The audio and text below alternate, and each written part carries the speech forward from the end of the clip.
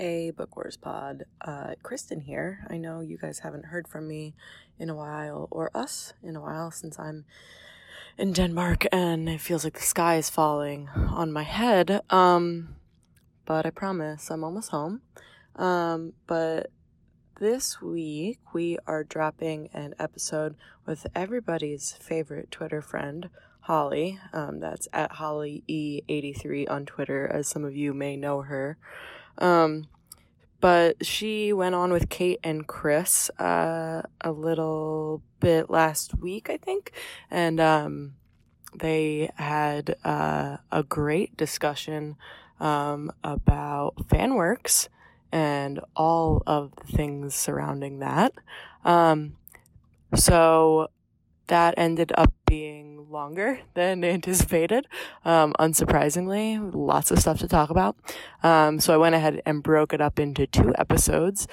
So this is part 1. This is going to drop this week, and then next week, the other half of Holly's conversation with Kate and Chris will drop, and then we will be back on our normal schedule because I will be back on the North American continent, where I can record things and also talk to people at normal times. Unlike right now, it's 1:30 p.m.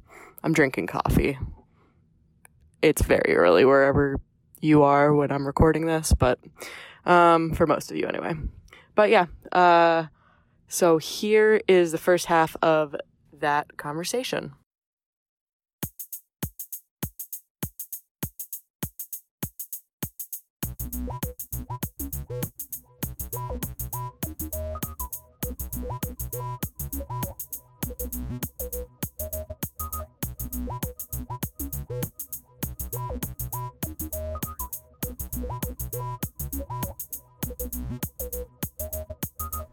Hello, everybody, and welcome to this bonus episode number 13 already of the Book Wars Pod. I'm Kate, and I'm here with Chris and our very special guest, Holly. Yay! Hi, guys. And we will be talking about FanWorks today with a particular focus on fan fiction because, I mean, that's all I ever want to talk about personally. It's my passion. Yes, which is why we're friends. So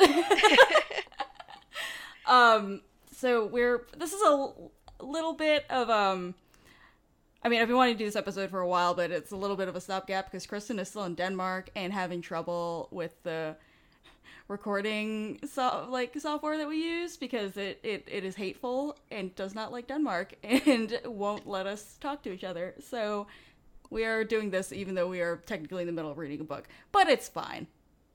It's totally fine. Yeah, we'll finish Canto Bight. It'll happen. Eventually. It'll happen eventually. Eventually. If Denmark ever lets Kristen go. Yeah. We'll see. It feels like a very bad fairy tale. Like, just the entire nation of Denmark has kidnapped Kristen. She's Yes. trapped in a magical forest. She's trapped in etc. Hans Christian Andersen, Yeah. like, dystopia thing. Yeah. That'd be a cool book. That one's free. You can write that. Great, thanks. All right. So before we get started, as usual, gonna go and ask what everyone's drinking. If y'all are drinking anything, Holly, are you drinking anything today? I'm having a Coca-Cola from the McDonald's. I actually bought beer because I know that it's you guys' tradition, and then I forgot to get the beer out of the fridge. No, it's So- fine. If I hadn't forgotten it, I'd be having a Shiner Box seasonal Ooh, beer, which is from Texas, and I guess in Texas, seasonal beer is peach and pecan flavored. That's It's so delicious. funny. I don't know That why sounds it's great. holiday, but it's delicious. it sounds fantastic. If not strange, I like that. Yeah. I enjoy that very much. And Holly, for folks in our audience who may not know you as well or follow your excellent Twitter presence, can you give a quick introduction? Sure. So, obviously, I'm Holly. I'm on Twitter at HollyE83.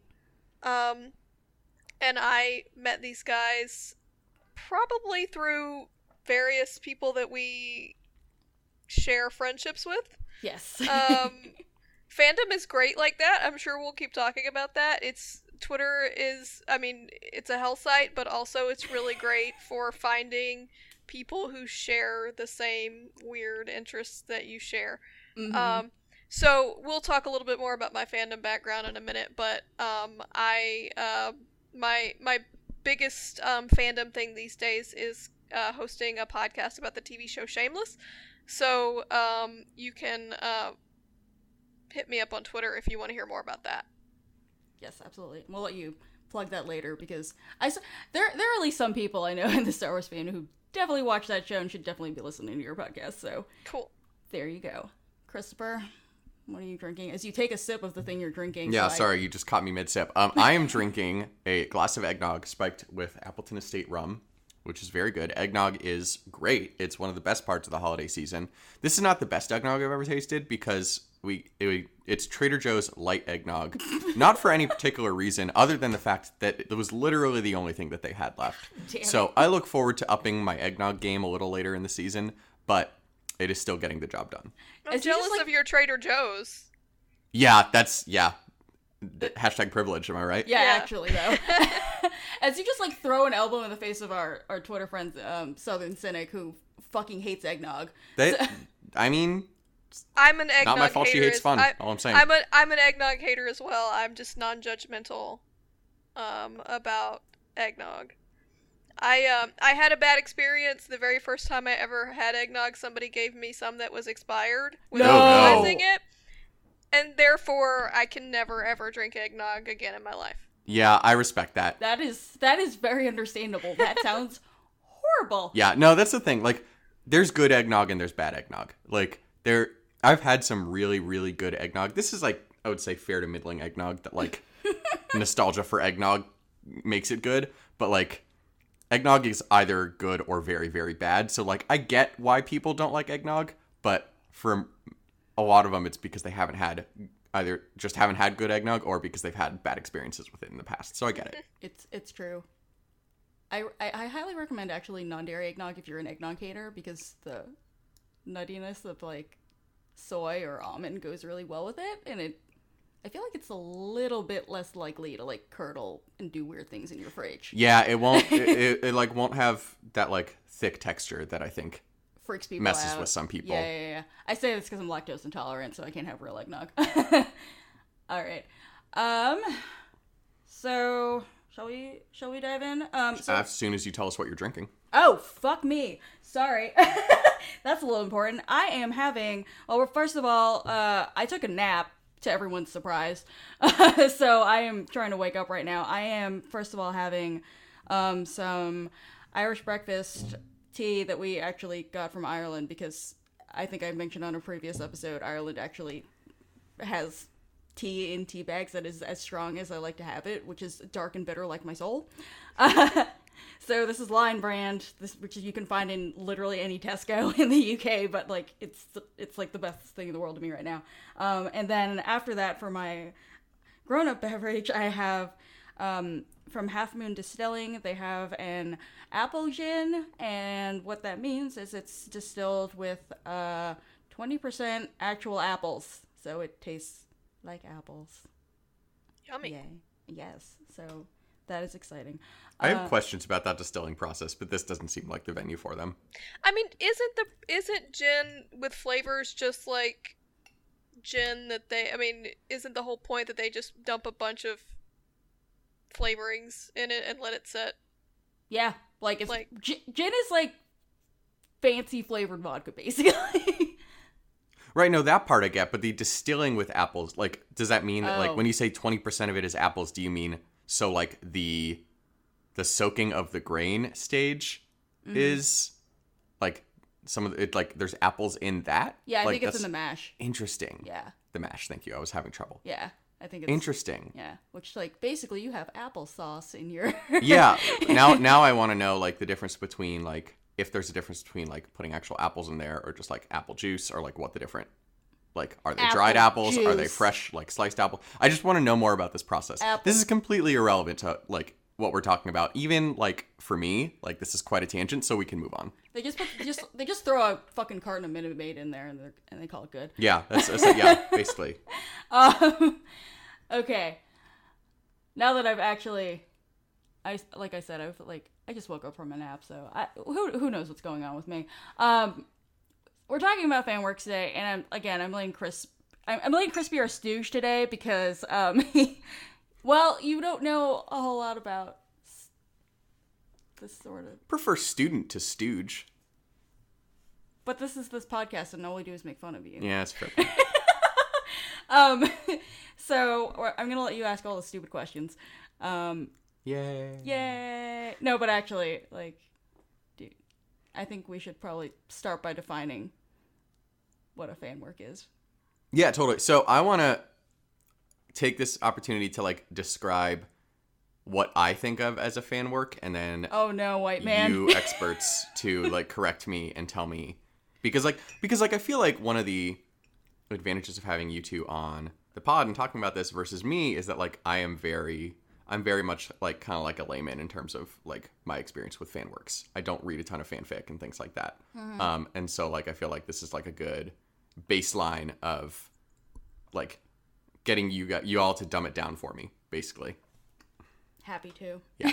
So like my understanding is a fan work is a work of art in some medium. It can be fan fiction, it can be fan art, it can be costuming, it can be fan mixes. There's all, it works in basically any different media, but it takes characters or plot from a particular IP and basically uses that baseline to create your own work, to create your own art, whether it's, like I said, fan fiction that comes up with new stories, whether it's art of something that has either happened or something that you'd like to see in the universe.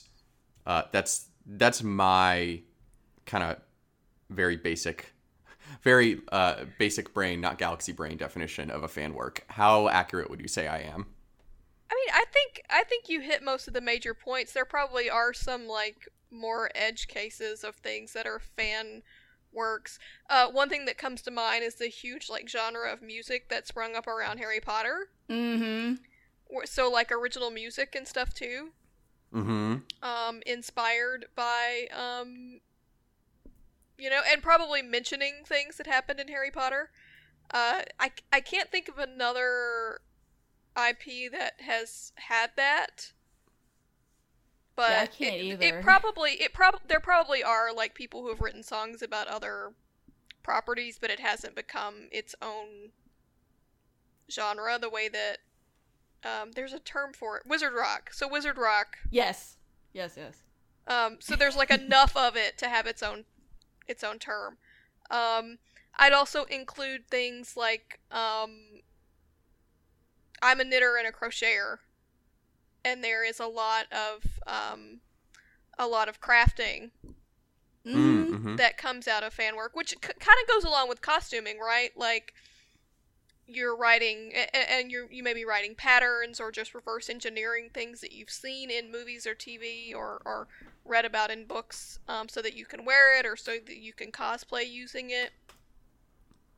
Yeah, totally. I mean, and I see all those kids at Barnes and Noble that are just like needle felt, like little Star Wars people, like things like that. Honestly, yeah. And those things are, it's interesting when you think about sort of the concept of making money off of these things, because those things are usually licensed, right? If you can buy it in Barnes and Noble, then Disney had to give its approval. You're not allowed to sell your fanfic and make money off of it, at least without changing the names, etc. But there are some IPs don't seem to be as zealous in enforcing it, because you can go to like conventions and stuff and buy things that have like fan art and stuff that hasn't been licensed. For sure. Yeah. And so we'll talk about, somebody asked a question about this, or we'll put it in the notes somewhere, about things like fan art not being as looked down upon as things like fanfic, where you wouldn't be able, I wouldn't really be able to get away with printing out fanfics and selling them at a convention, but I could get away with selling like prints of fan art. Right. And it's interesting how that works. Probably because there's so much law tied up into print, like copyright. Yeah, definitely. That's definitely true. Yeah, one thing, and I want to remember this point later, so Kate, can you throw it in the outline a little lower? I want to talk about kind of the commoditization of fan works, and like the co-opting seems like a strong word, but like essentially exactly what Holly's talking about, these IPs that take fan art or take things in pop culture like shipping wars and things like that and make them, like, harness them for the actual IP's benefit and to like then profit off of them. Like, I know that that's something that Lucasfilm does a lot, so let's definitely talk about that a little later. Sure. That is a good thing. That is, yes. So since we've defined now what a fan work is, I wanted to just go around and just talk about really quickly our backgrounds in fan work. And like Chris, you're always interesting because like there's so many things that like are, I don't know, practices that like fans have or like hobbies that they have, but you never really think of them as like fan works. So like we do 501st costuming and stuff like that, and that's part of it, definitely. Yeah, absolutely. I mean, listeners who have either listened for a while or maybe follow us on Twitter or Instagram know that both Kate and I are in the 501st Legion. I'm in the Rebel Legion too. Kate's in the Rebel Legion. Because I'm not a slacker. Getting myself double registered. Yeah, I don't care. Rebel Legion's weird around here. Wow. But so I have a 501st approved Dark Side Anakin costume, which is technically a fan work. And as Kate said, that's not something that I would necessarily think of as a fan work. Like, it seems like a hobby to me. And I think we'll get into that in kind of the gendered tone that the discussion around fan works has. Yeah, especially with Star Wars has created. Especially with Star Wars and especially with costuming, because like I feel like a lot of dudes are into it for a lot of reasons, which we'll talk about in a hot second. Yeah, there's something to dig into there, but that's pretty much my only direct experience with fan works that I can think of is costuming. Do the podcast. Does the podcast count as a fan work? Yeah. Yes. Yeah. Okay. Well, then shit. See? I'm learning so much. Yay. I'm so proud of you. So, aside from the things that Chris has already mentioned that we both participate in, I write fanfic. Which is honestly a recent development, which is probably surprising for a lot of people because I am a writer. But it's we could probably talk about this at some later date. But it's really hard to play in somebody else's sandbox. Honestly, it takes a different like mode of your brain or whatever the hell. A lot of you on Twitter know me as the person who's always like, "What if I wrote more Canara smut?" Because there isn't any. I do fan mixes, I do playlists, mostly to make myself sad because that seems fun. And way back in the day when LiveJournal was a thing, and Chris, you were not involved in any kind of fandom when LiveJournal was a thing, but Holly will definitely remember. I used to make really bad photo manips, those LiveJournal icons, things like that, because I was a garbage high school person. And probably my first brush with like fanfic and fan works at all was back in high school with Harry Potter. Long live every single Harry Potter shipping war that has ever existed. Oh my god. There's part of me that's really sad that I missed it.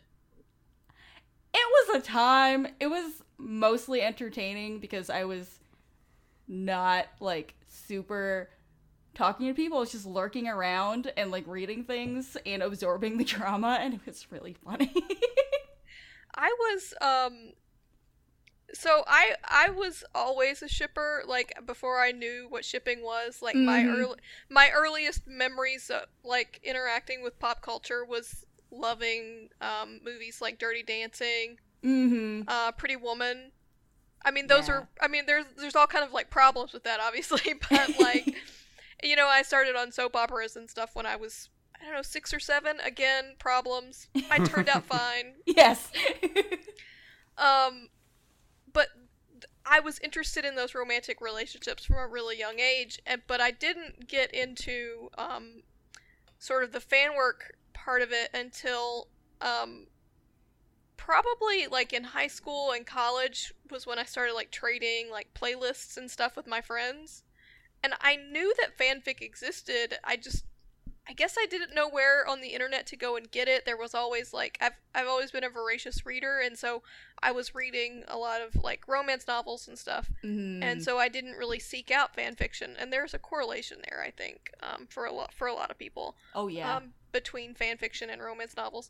But then when I got onto Twitter and stuff in the last decade or so, is when I sort of discovered fanfic, because I could pinpoint the movie too.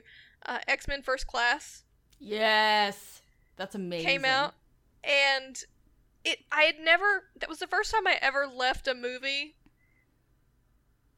going, those two characters should have gotten together and they didn't, and now I have to go find fanfic that like satisfies this desire I have to read about it. That's awesome. And then about the same time probably that I discovered fanfic, I started my first podcast, which covered Supernatural. Yes. Which I had gotten into. A friend of mine had got me into the show, and then he moved like halfway across the country to go to grad school. And we had been talking about Supernatural for like hours a week in person, and he was like, let's start a podcast so that we can talk about Supernatural on Skype for hours a week. And I've basically been doing podcasts ever since about various things. Supernatural, Vampire Diaries, a short-lived podcast about the 100, which I rage quit. And then for the past, I think we're up to 100 episodes now, I've been doing a podcast about Shameless. And so that's the sort of way that I found to express myself in fandom as a creator, because I'm not a writer. I read a ton of fanfic. I don't write it. I don't make GIFs or anything. I make podcasts. That's super cool. I haven't really been a big podcast listener in my life, so I don't think I like knew about fan podcasts, like, or specifically thought about them until we started this one. Because Chris, you were probably a little bit more active in Star Wars Twitter to start with than I was. I was one of those garbage fire kids who was around at the beginning of like Tumblr, so that's the kind of thing I was engaging in. I saw a Tumblr post go by that was like, if you were on Tumblr before 2012, you're like a dinosaur. And I was like, oh my god, I'm a dinosaur. Oh no, me too. I remember. Oh god. Was Tumblr any different back then? Was it like better? I honestly don't No. remember. And part of it is that my Tumblr is fine. Yeah. Because I don't follow a ton of people. I don't go into tags where I know there's going to be drama. Mm-hmm. I use XKit to blacklist things. Mm-hmm. So, like, my Tumblr is fine. My Tumblr experience is fine unless somebody that I do follow starts reblogging nonsense onto my dash. I'm good. Right. Yes.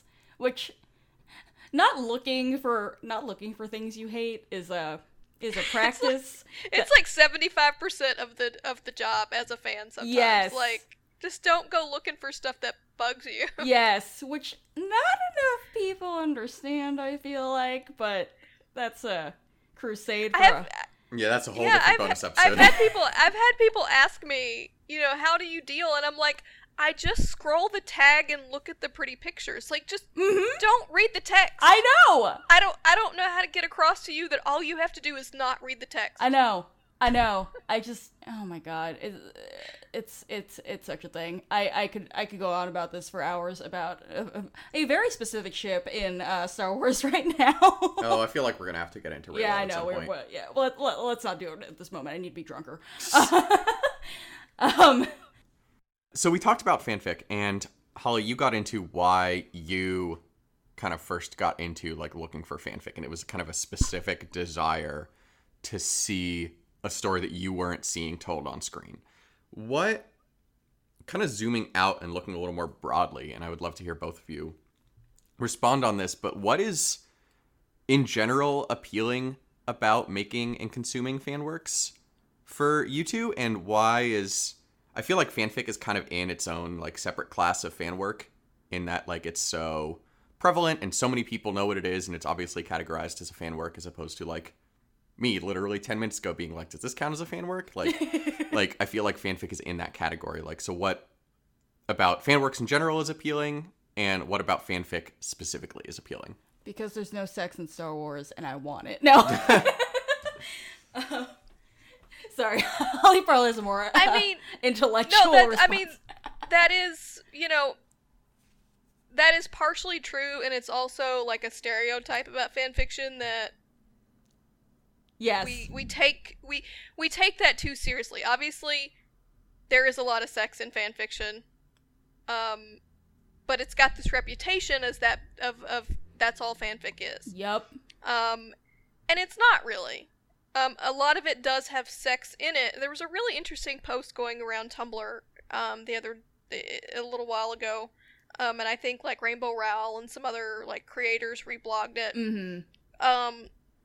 That was talking about how fanfic isn't trying to take platonic relationships and make them sexual simply because they don't think that platonic relationships work or they're not interested in them.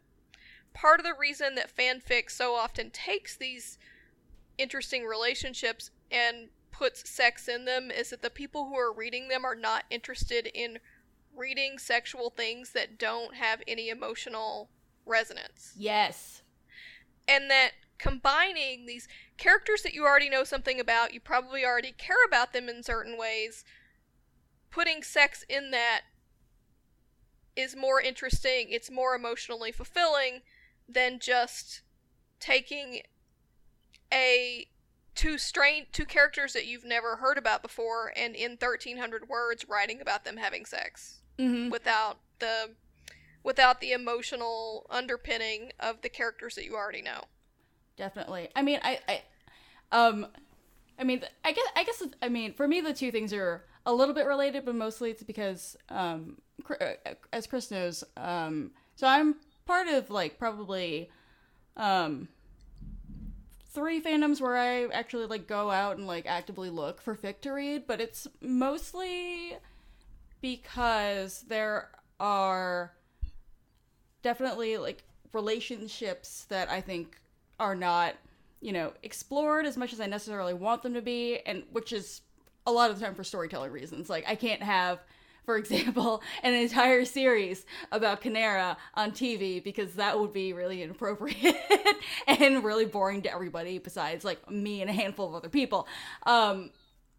But you can explore those like things in fanfic. There's like a lot of fanfic that I read are I guess what you would call missing moments sorts of things, like what's going on, when these characters are not on screen in between the episodes and things like that. And it's just really deepening the relationships between these characters, like showing what, like, there's a lot of the time there's like subtext in canon that is not expanded upon that fanfic can do. And like for some people, it's about seeing plot lines that were not, the paths not chosen in canon.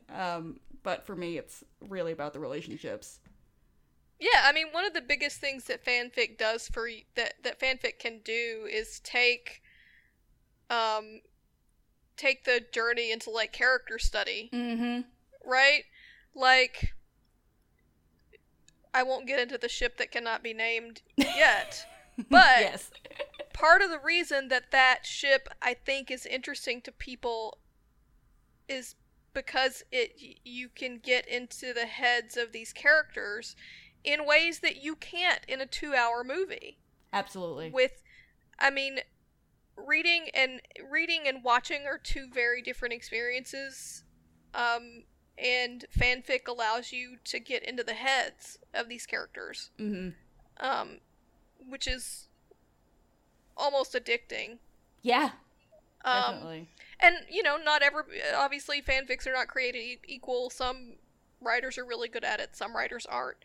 But yeah, I think it is important to note that a lot of times fanfic allows you sort of to order off the menu and get a plot line resolved the way that you wanted it to be. Absolutely. Yeah. But it is like, if you really like a character that for some reason the show can't get into, they don't have time or money, or the actor doesn't want to be on the show, or whatever, like, fanfic doesn't have those restrictions. So Shameless has a good example of this. They have a long-running romantic relationship on the show, so it's not, the fanfic behind it isn't driven by, oh, we want these two people to get together, because they, have been together on the show off and on for years and years. But, one of the actors leaves the show for large swaths of the show because he goes off and does other things, and fanfic allows those fans to get around that, right? Like, you watch an episode and you go, man, it would have been great if this character was here, but the actor couldn't be there. Well, fanfic can provide that to you. For sure. Definitely. And another thing, I think, once you get in, you may get into fanfic because, oh, well, I want these two characters to make out, and fanfic can give me that when the show won't give it to me. But fanfic has its own appeal once you get into it.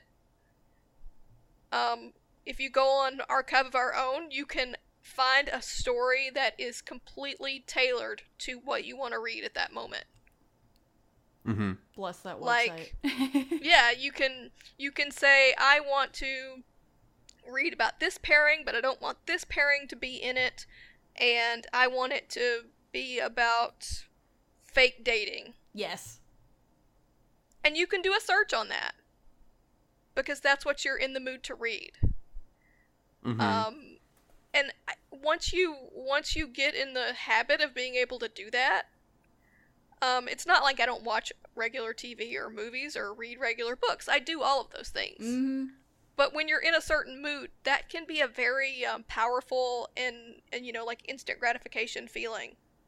Definitely. To just go and dial up exactly the story that you want to read. Absolutely. And I'm one of those people who really believes that, once you make a piece of art, a movie, a TV show, whatever, and you put it into the world, like, it belongs then not to necessarily the creator so much as it belongs to the fans and the consumers. And so, I don't know, I like the idea of people being able to take ownership of that. Like, it means that they care, that they, I mean, you go on AO3 and you see people who have written, like, 300,000 word, like, basically, literally novel-sized fanfics, and it's just like, holy shit, like... Yeah, and we can't ignore the component of fanfiction that is, fanfic from if you take it back to, like, I don't know where I put this in the notes, but it's probably a good idea to bring it up now. You take sort of our modern conception of fanfic back to the 70s, with Kirk and Spock. And it was, women getting together in these fan clubs and sharing their fanfic across their zines and stuff. Yeah, definitely. These fanfic has almost always been the haven for marginalized people, whether it be women or gay people or trans people or whatever, to find stories about them, written by them, in a way that the mainstream media wasn't, ready to give them. Definitely. And obviously it's not some utopia. There's, there's still misogyny and racism and all that stuff in fanfic as well. But it was definitely a reaction to the sort of straight white maleness of television and movies, that the internet then sort of allowed to flourish. Yeah, absolutely. If you go back to, like, the X-Files and sort of the birth of online fandom. So I want to... Oh, sorry, you were going to add on to that, Kate. Oh, I was just saying, I'm not, like, not an expert on this because I wasn't around back in the day, but I know at least like Star Wars has probably a similar, but maybe not as, I don't know. I'm not gonna put words onto history that I don't know about, but I know Star Wars had its own history of mostly women again, like exchanging stories through zines and stuff, especially when it came to Luke and Mara Jade fanfic back in the 90s. There was this whole proliferation of ladies mostly who wanted to write more about them. Yeah. Yeah. So I have a question, kind of getting back to my earlier point and building off of this, about how IPs have adapted to the rise of fanworks and the availability of fanworks on the internet. Mm-hmm. Because you see, obviously fanworks used to be, like you said, it started as people exchanging stories through zines, through all these other things, and the actual IP holders were completely removed from it. Mm-hmm. But now you have, obviously the franchise with which I am most familiar is obviously Star Wars. You have, the Star Wars Twitter account doing like fan art on Wednesdays. You like sharing, really good fan art. You have obviously cons where it's an entire, small industry of selling fan art. You have official channels of Lucasfilm like talking about shipping wars and Reylos in a way that I don't think would have happened in the past. You said it. I know. But I don't know. I'm for you two who have been involved in the community a little while, I'm wondering if you've seen a difference between how fanworks used to be treated versus how fanworks are treated now. Are they more mainstream? Is it like... I mean, I think they are, and I think it's because they realized that they could get traffic and make money off of it. Mm-hmm. I mean, and you sort of... I mean, the shipping war stuff, if you look back at, like, HP, I don't think that they leveraged it.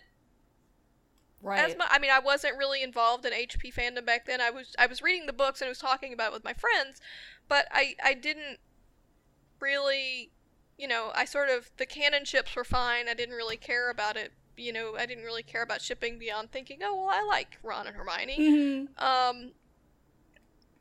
And then if you go forward to, say, something like Twilight, Mm-hmm. where they really started to leverage, like, shipping wars and stuff, and maybe that's not a fan work, but they're sort of starting to leverage this, like, fan energy for publicity, essentially. Mm-hmm. If you sort of use that as a marketing tool, Team Edward versus Team Jacob, and then you can get articles written about Team Edward versus Team Jacob, and this is the way that we're going to help market our film and to get people out to see it, and you sort of turn it into like a contest almost, Mm-hmm. When it's not really. I mean, Stephanie Meyer is going to write whatever she wants to write. Mm-hmm. Which is the way that all shipping wars turn out. Yes. There are no winners in shipping wars. Nope. Not really, because the writer's going to do what they're going to do.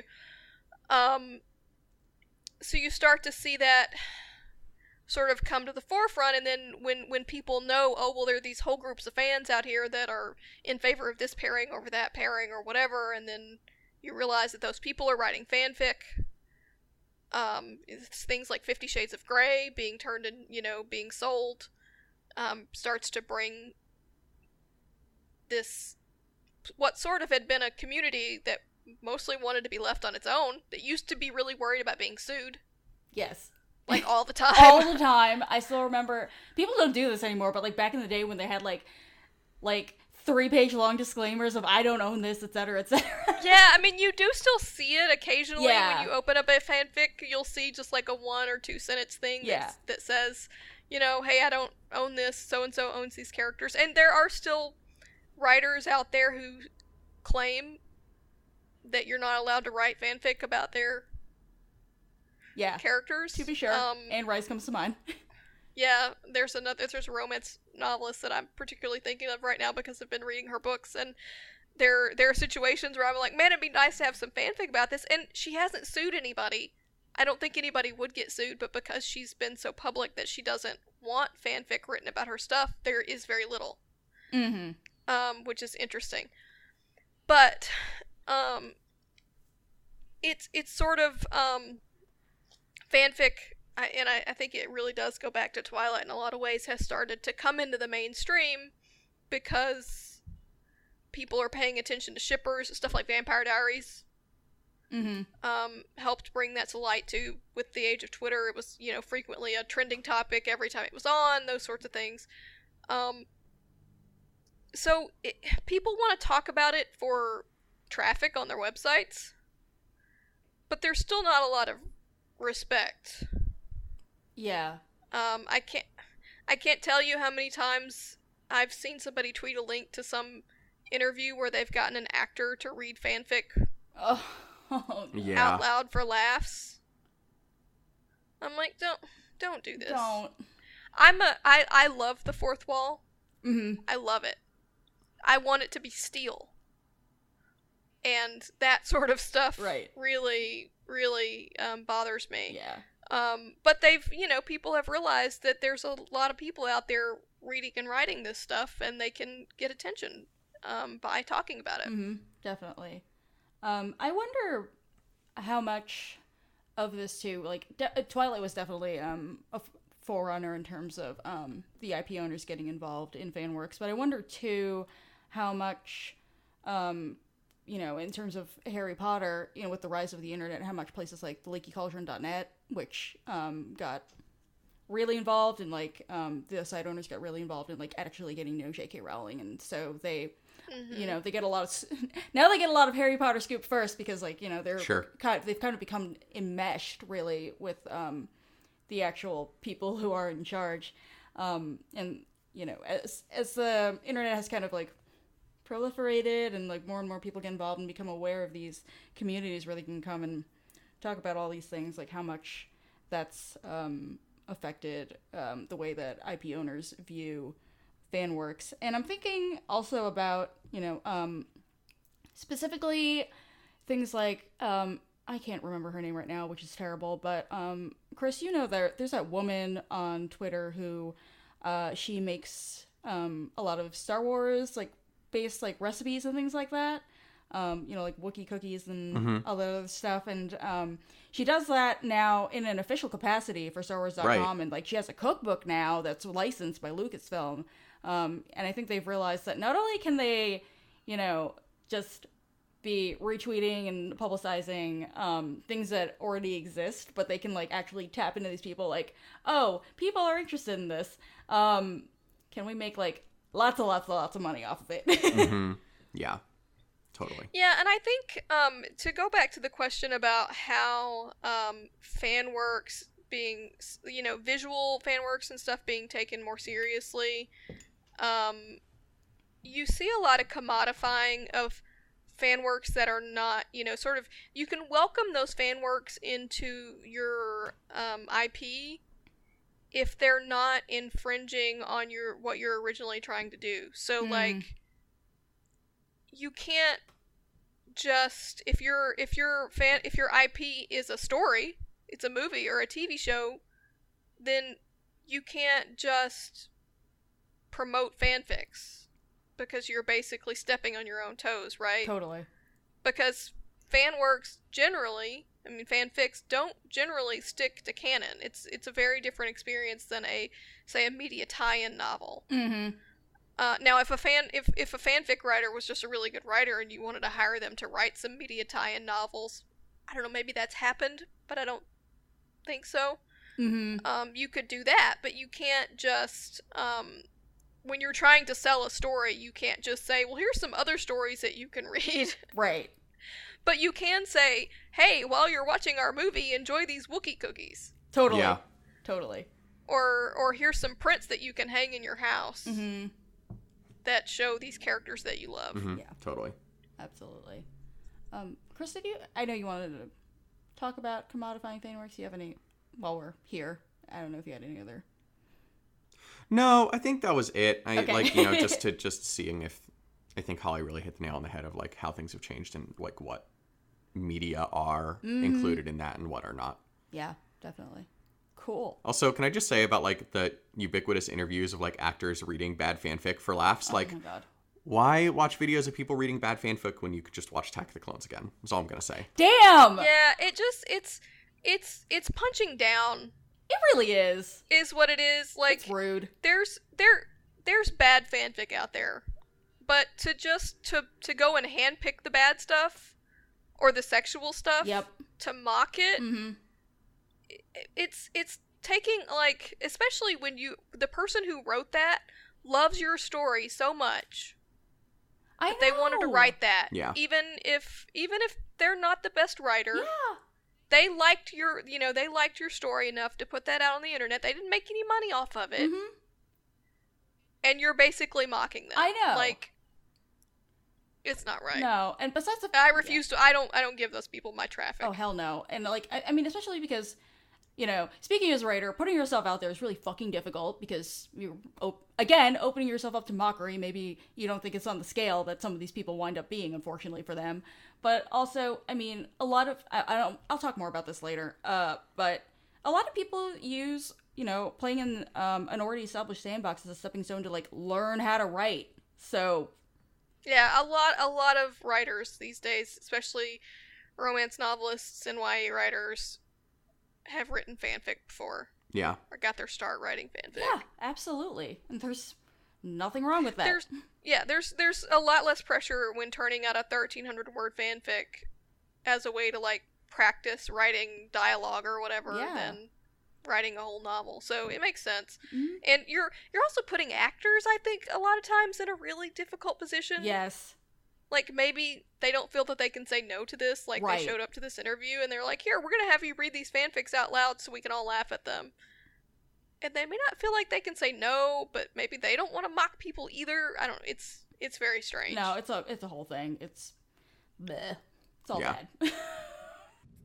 Hey, it's Kristen again. So that was part 1 of Kate, Chris, and Holly discussing fanworks. As I said, tune in next week for the second half. And usual outro stuff that Chris usually gets to do, and I am bad at. Here we go. Huge thanks to Holly for coming on to this episode that we ended up making 2 episodes. You can find her on Twitter at HollyE83, and she is one of the co-hosts of the Alibi Cast, which is a shameless podcast. I had to write all of this down because you guys know that I don't consume media that isn't Star Wars. But like I said, the next episode will be the other half of this discussion. Then the one after that, we should be back on our regular schedule, finally finishing Canto Bight. The Ride is, I believe, the next one we're doing. But regardless, it's something like that. You can find us on the places Twitter, Facebook, Instagram, Tumblr, via email, at BookWarsPod. Those places, bookwarspod@gmail.com. As always, we ask that you rate, review, and subscribe to us and the Tashi Station Radio Mega Feed. In addition to that, if you're so able, we would love it if you donated to the Tashi Station Radio Patreon. Tashi Station helps us out with all of our hosting and all of that good stuff and makes the podcast possible. So if you want to throw them a little bit of money, it helps us, it helps them. If you want to give us money directly, you can do so at ko-fi.com. That's ko-fi.com/bookwarspod. We will be giving away fun things if you guys are good and decide to donate and rate and review and write nice things about us. But we will be giving away some swag at Star Wars Comic-Con if we have enough money to do that.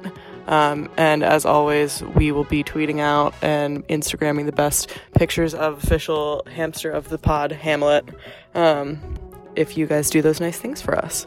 Our theme song is Whiz Bang by Poddington Bear. Our logo and artwork are by Joe Butera Design. I know you guys are going to make fun of me for this outro. Love you guys, miss you. Talk to you all soon.